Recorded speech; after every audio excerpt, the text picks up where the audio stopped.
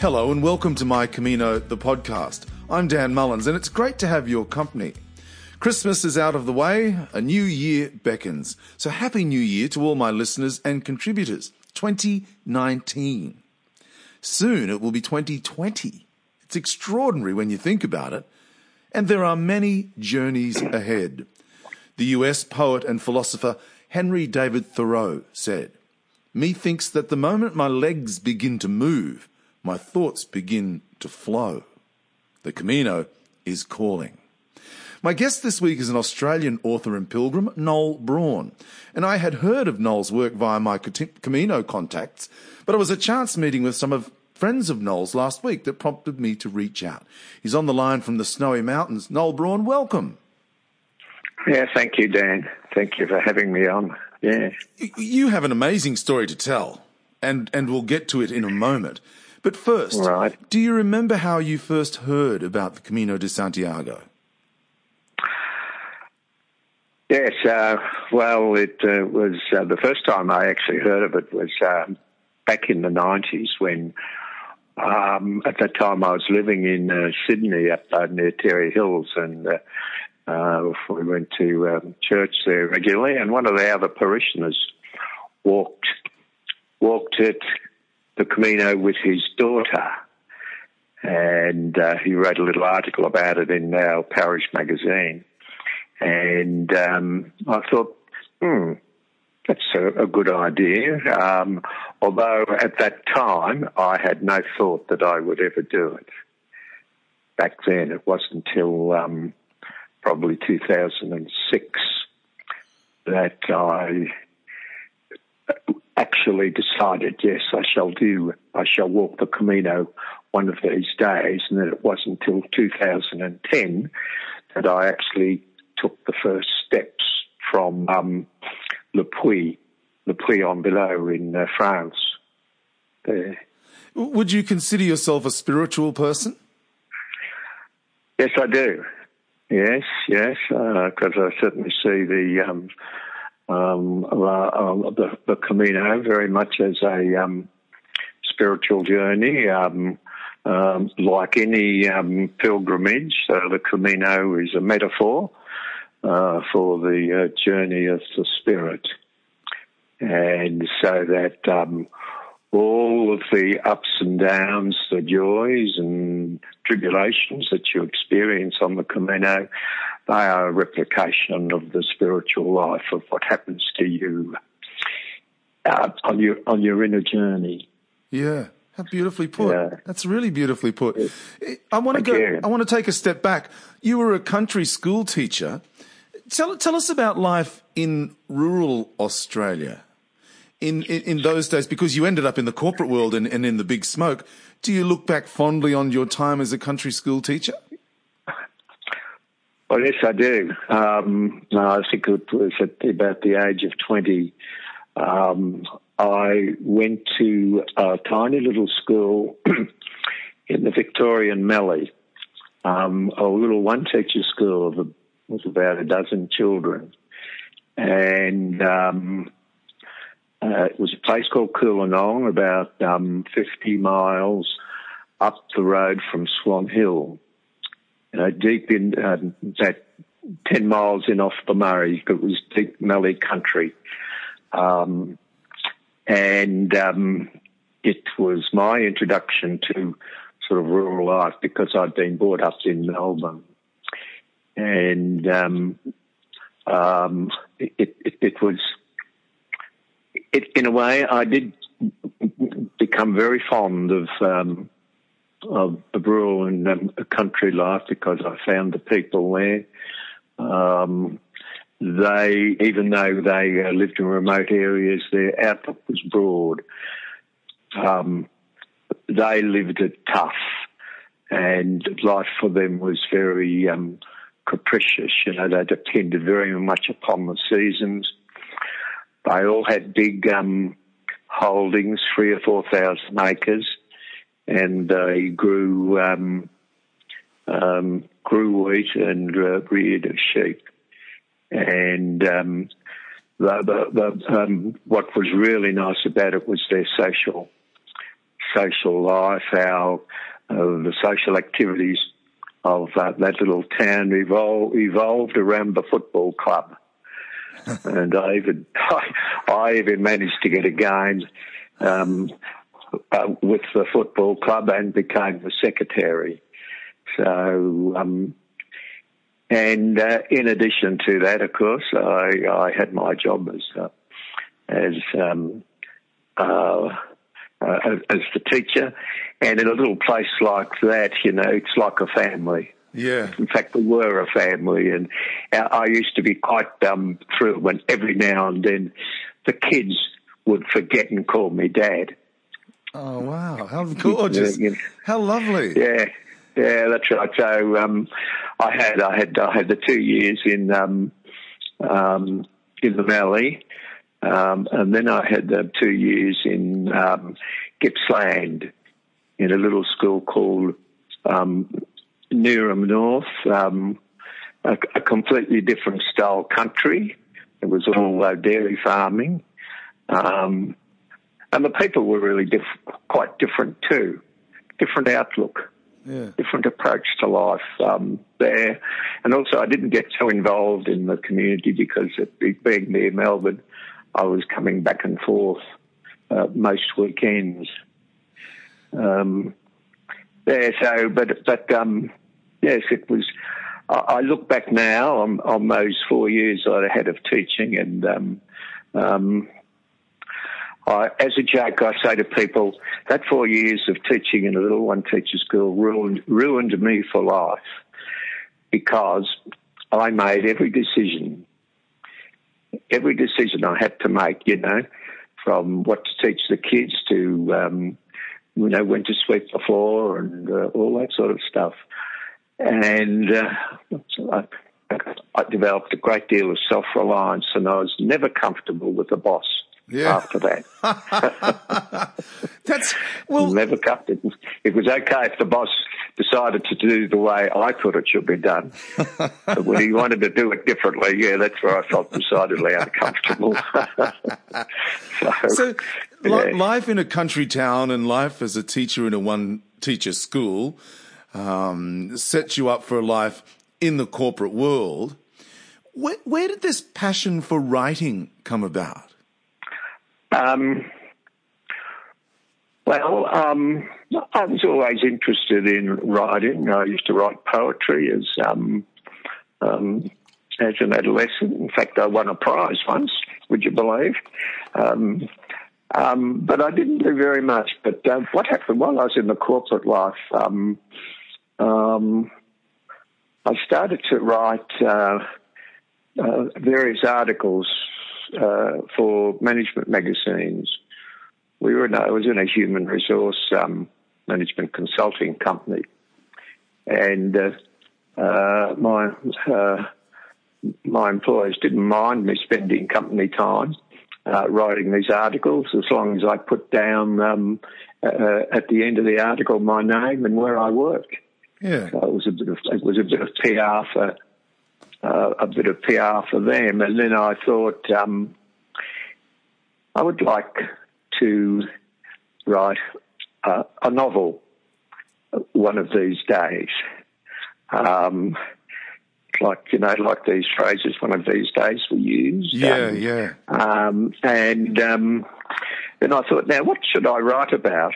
And I thought I could write a story about my experience of life in a remote rural locality in a one-teacher school, because I had a very clear memory of everything that happened. And as it turned out, I used to write a letter every week to my mother, and my mother kept them all. Oh. So I had a perfect record of what happened in those days. So it was back in the 70s, in the mid-70s, that I wrote the first drafts of my first novel.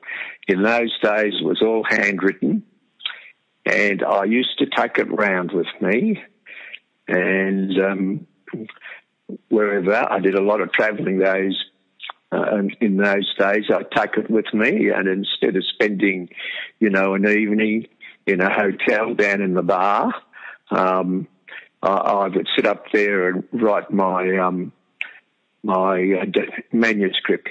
Mind you, I'd still visit the bar, but I wouldn't spend all night there. And my sister Maria used to type it for me.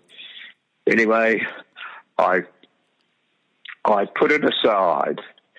I put it aside there for, must have been nearly 30 years. And I saying to myself, again, one of these days I'll get back to that. So it wasn't till somewhere around about 2000 that I took it up again, and of course had to rewrite it all extensively. So then my first novel came out in 2004, and it was a story. It was a story, a coming-of-age story. It was a clash of cultures. It was a struggle of a little community trying to keep its school open, because once the school closed, the community's half dead. So, and it went very well. It's very well. It's now in its third print. Friend and Philosopher. That's right. Friend and Philosopher. Because that's based on the idea that the Teachers College lecturers used to tell the students that country school teachers should be the friend and philosopher of the district. So my hero, who's a bit of an idealist, really took that up and tried to apply it. However, he didn't have quite the maturity to pull it off, and that's the interesting part of the story of how he eventually manages to make it through. And then there's a second book, Whistler Street. Yeah, Whistler Street. Yeah, Whistler Street was actually, Whistler Street's a different story altogether. It's a story of two guys who grew up together on the surf beaches of Western Australia. And then the action moves to Sydney, to Manly, to Whistler Street, and there is a Whistler Street in Manly. And the action goes back and forth.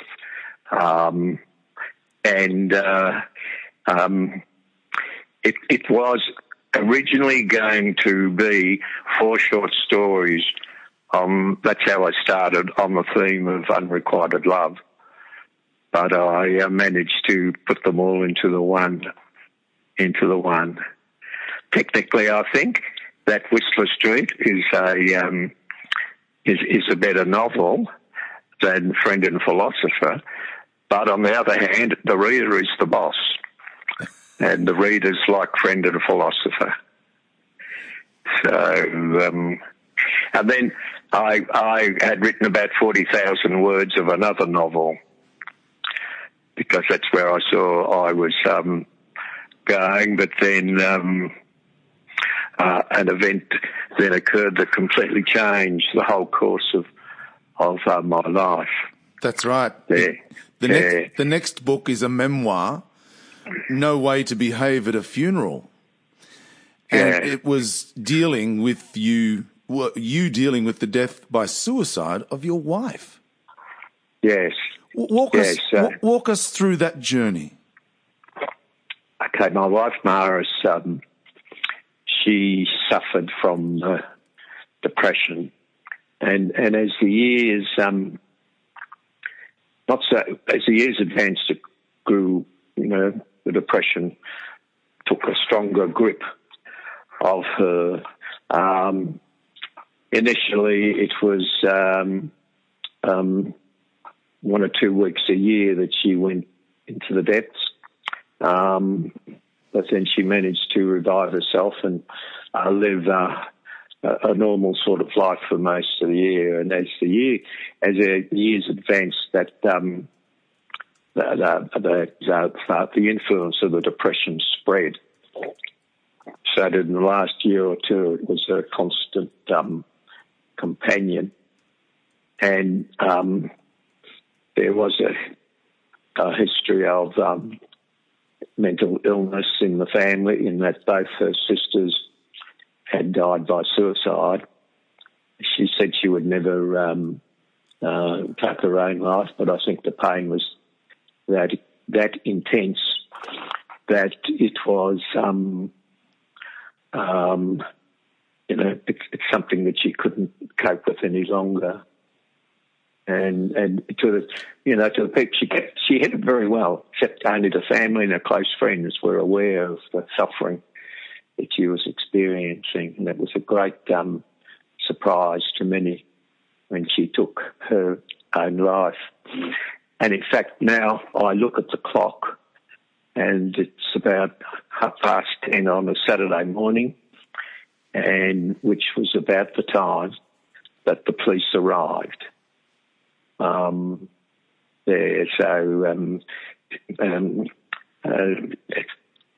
you'd be aware, she died on a Saturday. So I usually resolve each Saturday not to think about it too much.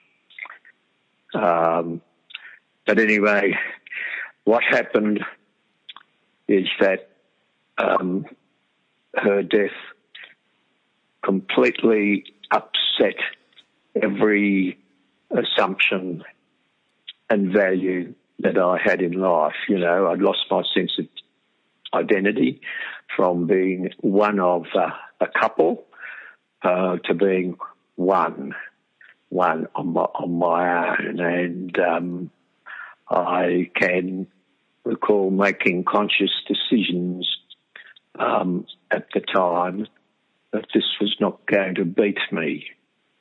And I was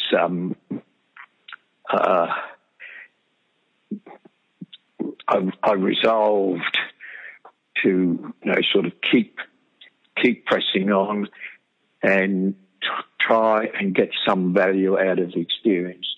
I was already involved with Lifeline as a telephone counsellor, and then I became involved with supporting other people who had been bereaved by suicide. In fact, I was involved in facilitating groups of very courageous people, who were facing a journey similar to myself. And I was with them. I had two hats on. I was a trained professional for a start because my training is in psychology, but I was also talking from experience. So I knew what was authentic, what was real, what was genuine. Yeah, that's right.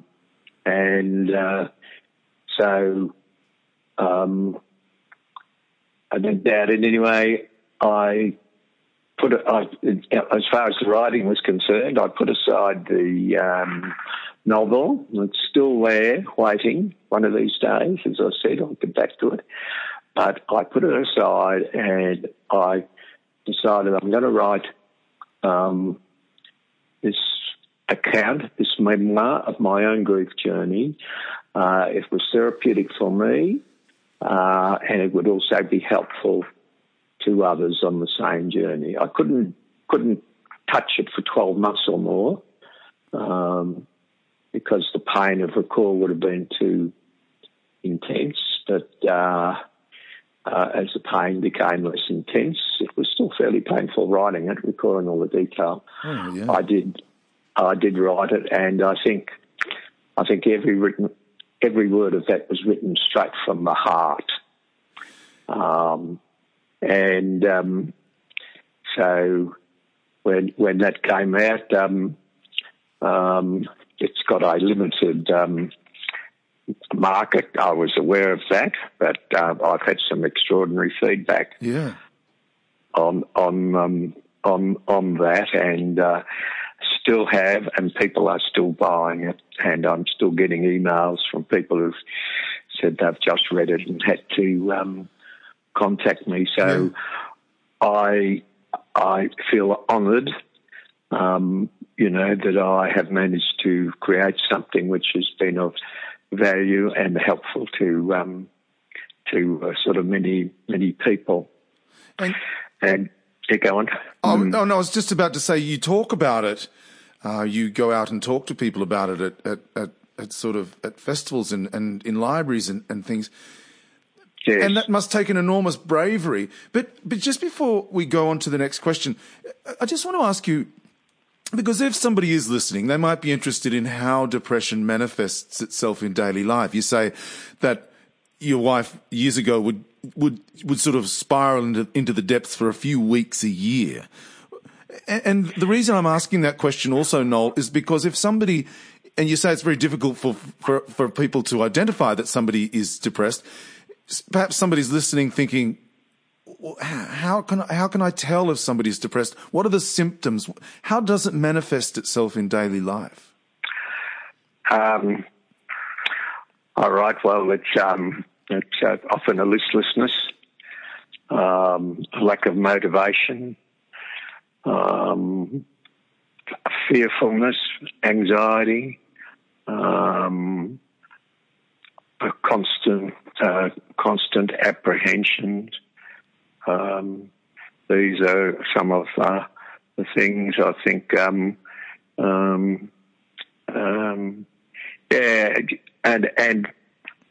A general feeling of just unable to get on with things. And then when people used to say, not so much now, give yourself a good shake and get out of it, the person who's suffering would usually say, if only I could. But the signs are, I suppose, it's the signs of thinking about suicide are the ones that sort of one should look out for. And then sometimes the depression sufferer issues what they call invitations. And there are comments like, I'm not much good. People won't miss me when I'm not here. That sort of stuff. The real giveaway is when they might be actually giving away what they regard as precious things for themselves. I mightn't need this anymore. And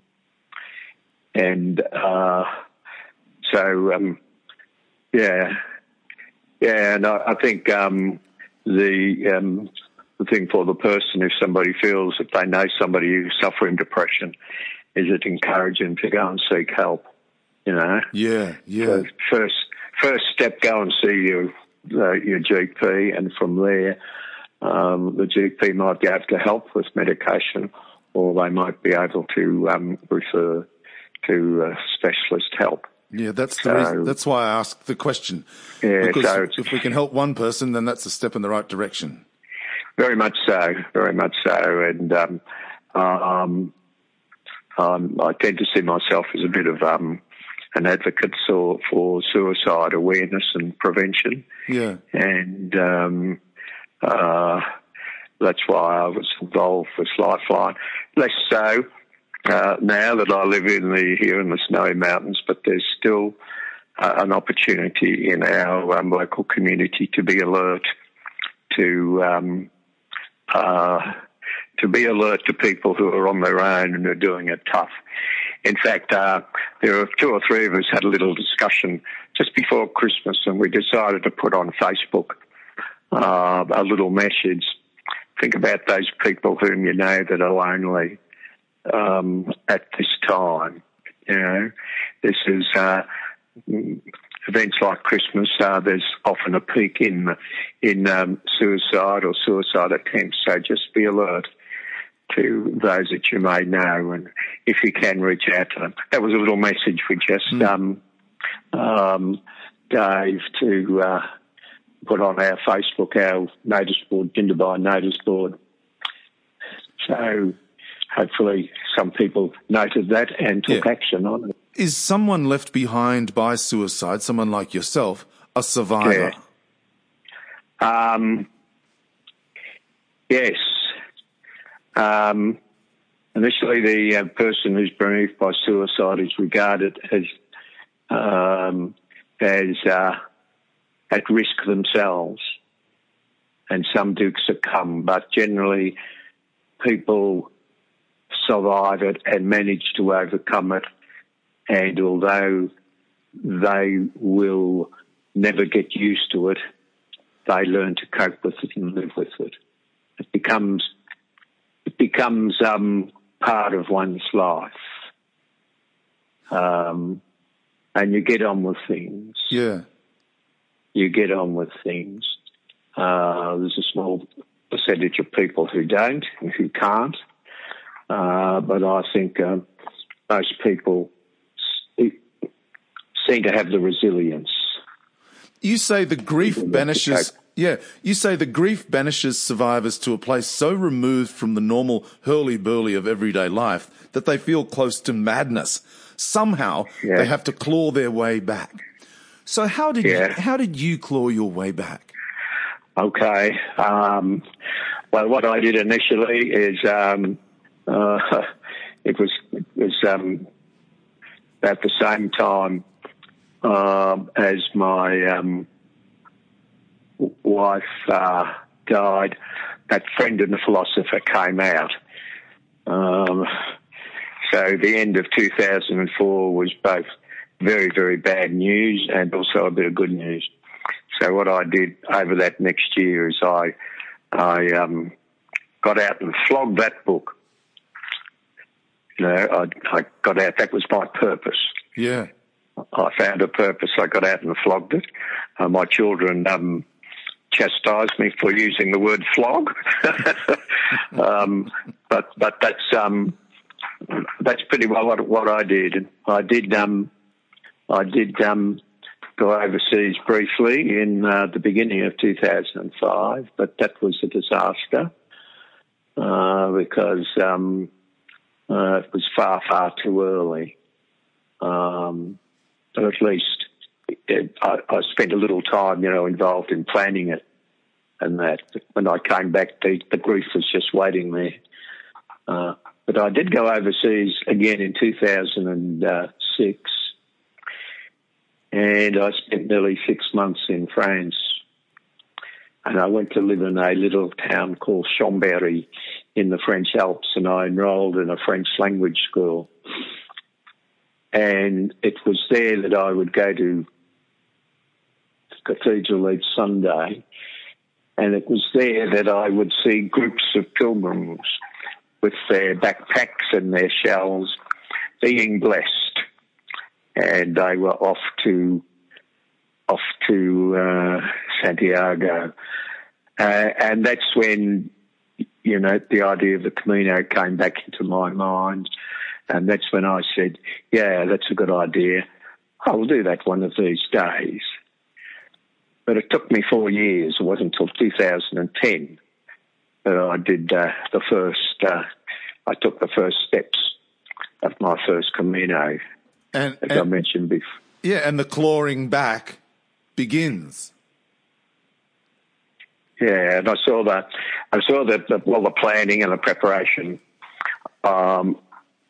of that for the Camino, an opportunity to give my life a bit of structure, and also in terms of the spiritual preparation, what was I doing it for? What questions I was seeking answers for, trying to define the actual questions in the first place. So it was not only just the physical preparation, preparing my body, but it was also preparing the mind, preparing the spirit for the arduous aspects of pilgrimage. Pilgrimage is not like a stroll in the park. It's definitely taking a step out of your comfort zone and into the unknown. You can do so much planning, but there's always unpredictable, and you have to be prepared to accept that if anything's likely to go wrong, it will. And then it's how you cope with these adversities, which is part of your journey. It's part of that journey that strengthens you, and gives you further courage and self-reliance to continue. Yeah, in much the same way as you do so in life. That's why I see there's such a close parallel between life on the Camino as a pilgrimage and life as a pilgrim in your day-to-day life. Yeah. That's a beautiful line. So a lot of people say that your Camino begins the day you decide to go. And I would accept that. Yeah, and therefore, and you've just summed up in the last couple of minutes perfectly what my next suggestion to you is, that the Camino is a great healer. Because if your Camino begins the day you decide to go, you've begun healing. Yes, I would certainly accept that. And I used to receive great joy from some of the people whom I'd met on the Camino, fellow pilgrims, who were prepared to tell their story. Sometimes it took a couple of red wines, for people to open up. And I always thought the wonderful way to develop trust is to share a meal together. So, if you could share a meal with other pilgrims, in no time, people were prepared to open up. Because in general, our normal day-to-day life, there's a bit of mistrust and suspicion.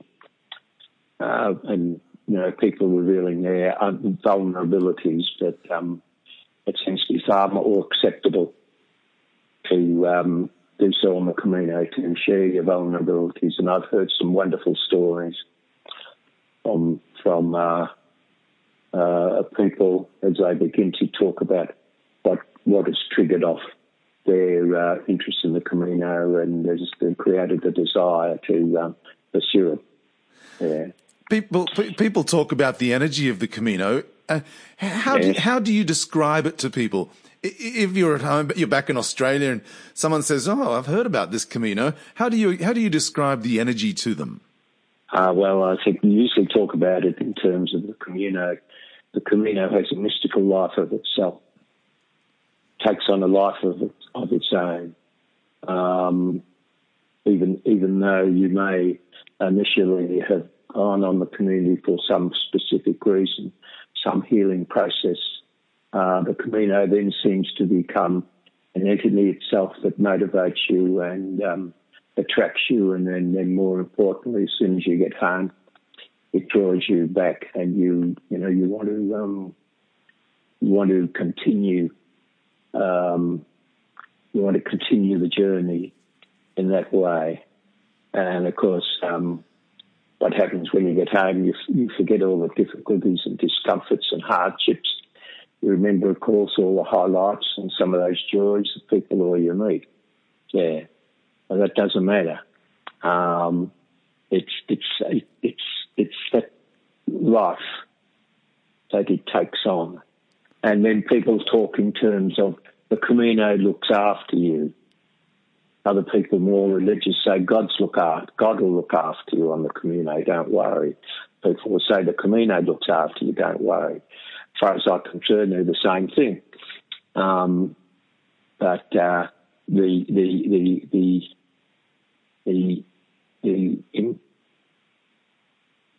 there's a sort of this great depth, great spiritual depth, I think, to the Camino. When you think of it, people have been walking it for over 1,000 years. And I often think everyone who's walked the Camino leaves just a tiny bit of their own essence there. So just think of that wonderful collective spirit that lies there. Because when you walk the Camino, you're walking the same path as so many other people. You look down and you see the footprints of the people who have walked that day or the day before.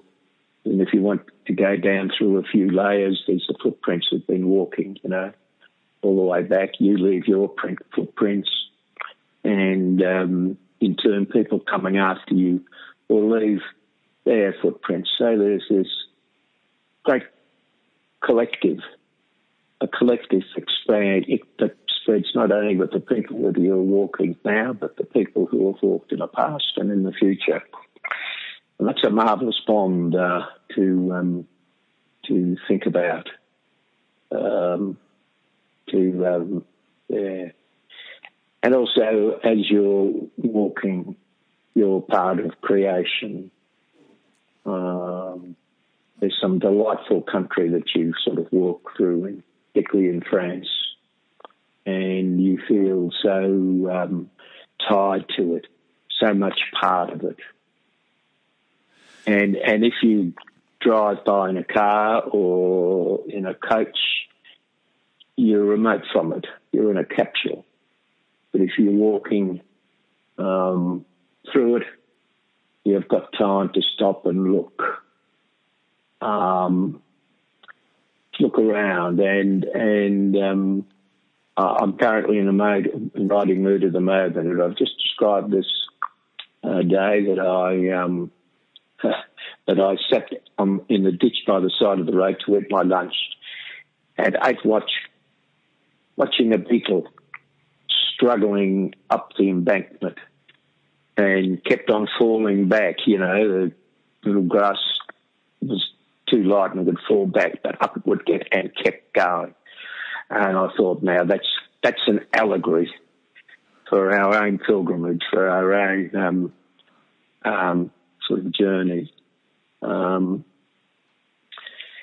And when I try to talk, sometimes people don't sort of quite, they sort of look at me when I try to talk about things like this. But for me, they're very real as to what the Camino is about. In your first Camino book, The Day Was Made for Walking, you discovered it was not just the rigorous physical demands, but you said the territory of the heart and soul has its own challenges, which found you searching for spiritual and emotional insights. I'd suggest to you that if you're getting those kind of metaphors from little beetles, that you found some of those insights. But what did you learn about yourself, do you think? Myself? One of the major things I learned is to ask. Don't be completely self-sufficient. Be prepared to accept help. And I do say from a career in the helping professions, I've been reaching out to others, but there are times when you have to accept the help that people offer to you when they reach out to you.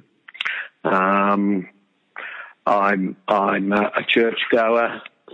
I have looked at many of the doctrines that my church holds, and some of them I regard as vital, as important, and others I regard as peripheral and not at all important and not worth worrying about. One of the great things I appreciate about my church is its teaching on social justice and on the value of the individual. And as you reflect, ruminate on these things as to what makes them so vital and so important. So I think I've reached a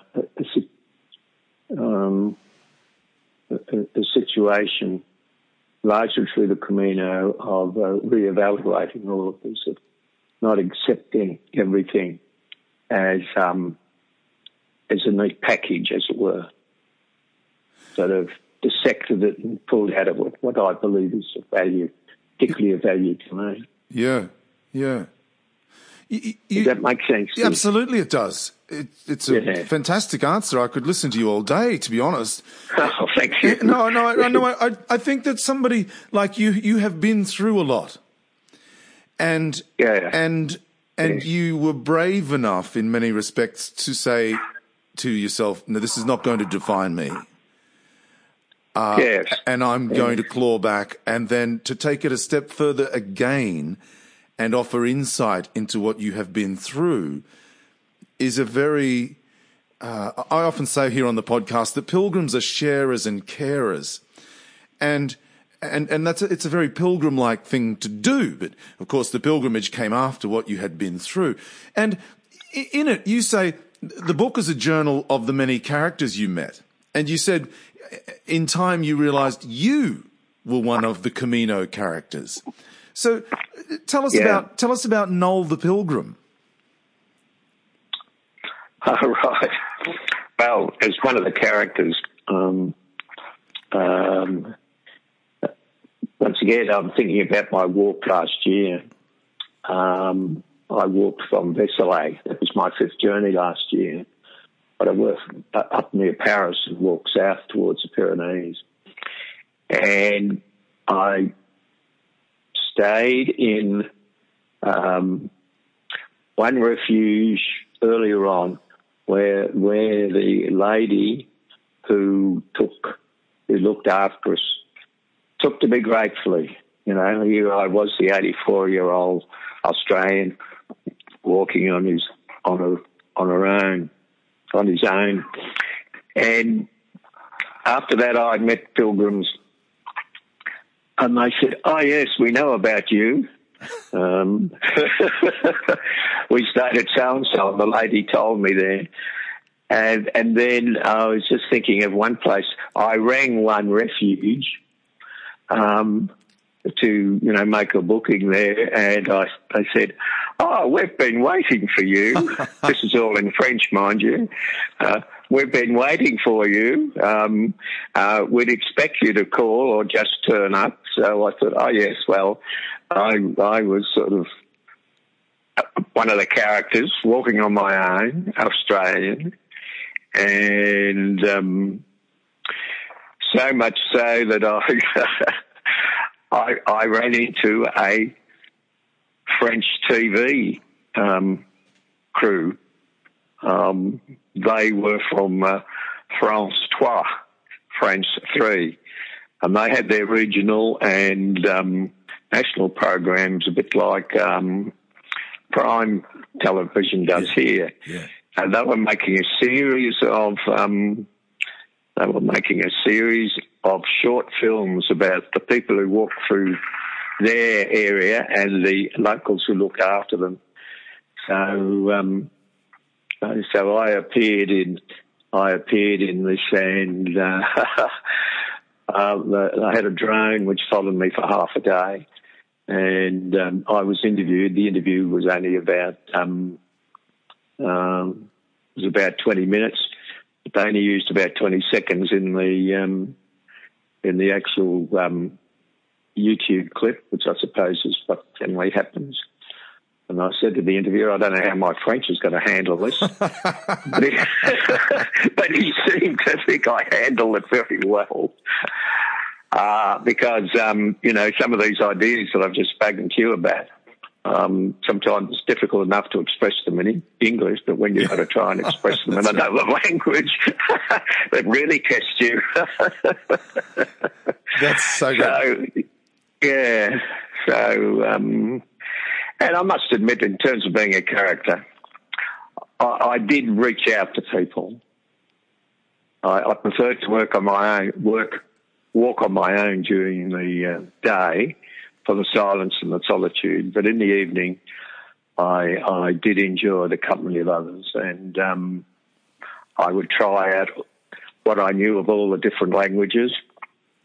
So I'd say good day in half a dozen languages to someone I'd meet until I got a response. and if they were if they knew French or English, fine. But we always managed to communicate, and I've spent evenings with people who didn't know a word of English or French, but we still had a great time together. Terrific. Such is the spirit of the Camino. Yeah. And one of the issues I think, if you walk the Camino with someone else or with a group, they're the people you tend to talk to and mix with. But if you're on your own, if you want company, well, you've got to step out of yourself and say good day, or the equivalent. Yeah. Yeah. Noel, the second book on the Camino is I'll Just Keep Walking. Is a bit more. Yeah. It's a bit more of a history lesson. Did you enjoy doing the research and learning all those ancient stories? Oh yes. A lot of that.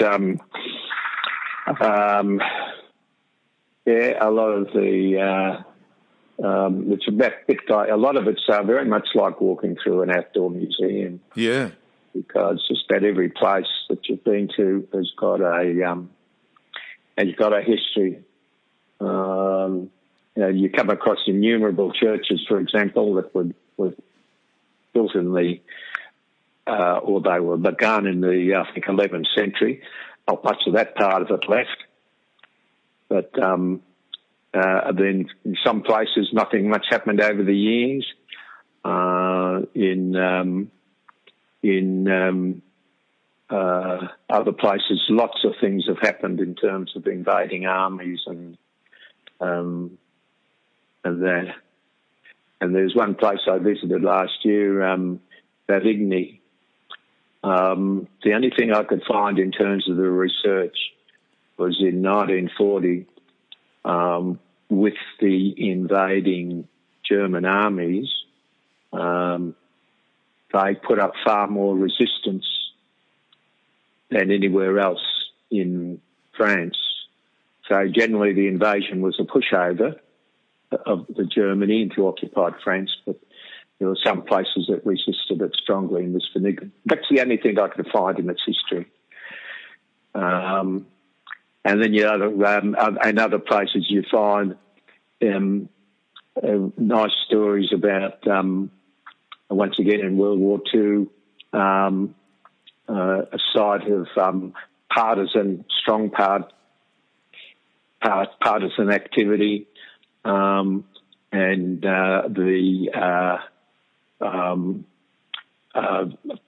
lots of airdrops from Allied planes, and one particular village that was particularly strong in the resistance. The Germans came in with their Panzer tanks and demolished the lot and took everything, except they could not find the village's wine cellar. So that was their great story. Their wine cellar was intact. That's fantastic. They did not so well. That is a great story. So you hear lovely little stories like that. And you are a great storyteller, Noel. And there was one particular one it was in Spain. I came across a monument to, I think I mentioned it in, I come across Spain in this, there was this monument in the middle of nowhere, and Spanish was good enough to read that it was 300 people had been executed here at the beginning of the Spanish Civil War, and actually their bodies were buried just beyond, and they were actually in the process of interring them. That place was really creepy. Now, that place had great meaning and significance for me, because I passed lots of other monuments along the way. This is where Charlemagne came through, or where Napoleon got trounced. But here was an incident that occurred in my lifetime that had far more meaning to me. And it also, the place I'd stayed with, when I looked into research there, the place I'd stayed there in this Villafranca, the people had been conscripted to bury the bodies and they were traumatised for about 40 or 50 years and wouldn't speak about it. It was only in the last 10 years that people were going to start talking about, the trauma of it all. So, So once you look into the history, you start to get a little feel. Yeah. For the life and spirit of the place. And partly the reason why there is such an extraordinary energy there. Yeah, that's right. Yeah, that's right. If someone's listening today and thinking of walking the Camino, what would you say to them? Do it. Yeah, well, do it. Value it for the experience. Value it for the, it's not a pushover. Value it for the experience. Value it for the people that you meet and the stories that they tell you. Be prepared to listen, be humble, and go for it. I have met some delightful young people who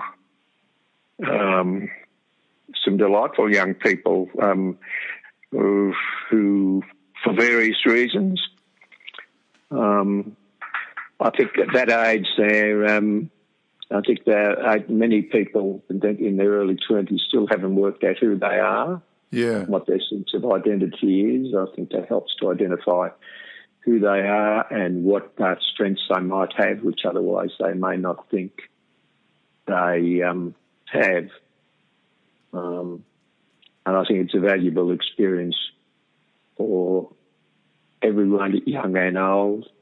I'm not the oldest on the Camino. People would seem to be impressed when I tell them, my age in the 80s, walking my 80s. But I have been people in their 90s walking. And, of course, it's not as if you have to do it what I call a hardcore pilgrim's way, that is carried all on your back and walk every step. You can. There are many people and companies that will aid you. Many tour companies which will provide you with a bit of an experience. Yeah, walk your own Camino. Yeah, that's right. The French have a saying, chacun a son chemin. Each one has his own way. Yeah. I just wanted to recap for my listeners. Noel's first Camino book was called The Day Was Made for Walking, or is called The Day Was Made for Walking. The second, I guess I'll Just Keep Walking. On walking. Yeah. The novels are Friend and Philosopher and Whistler Street. Friends and Philosopher and Whistler Street. And I'm going to give out your website address in a moment so that people can find your books when they need to. But then there is also the book No Way to Behave at a Funeral, and that is dealing with the suicide of your lovely wife, Maris. And just before we go, I wanted to suggest to you that in many ways, that book, No Way to Behave at a Funeral, is a love story. Oh, yes, definitely. And it continues to be a love story there, Dan, because I think of her every day. I have, she's now gone, 14 years, but I think of her every day. I have about 8 or 9 photos of her around the place, and I have the first thing that people do when they walk in my front door is a little shrine there, and I regularly light a candle for her. The candle has great spiritual significance, spot of light in the darkness.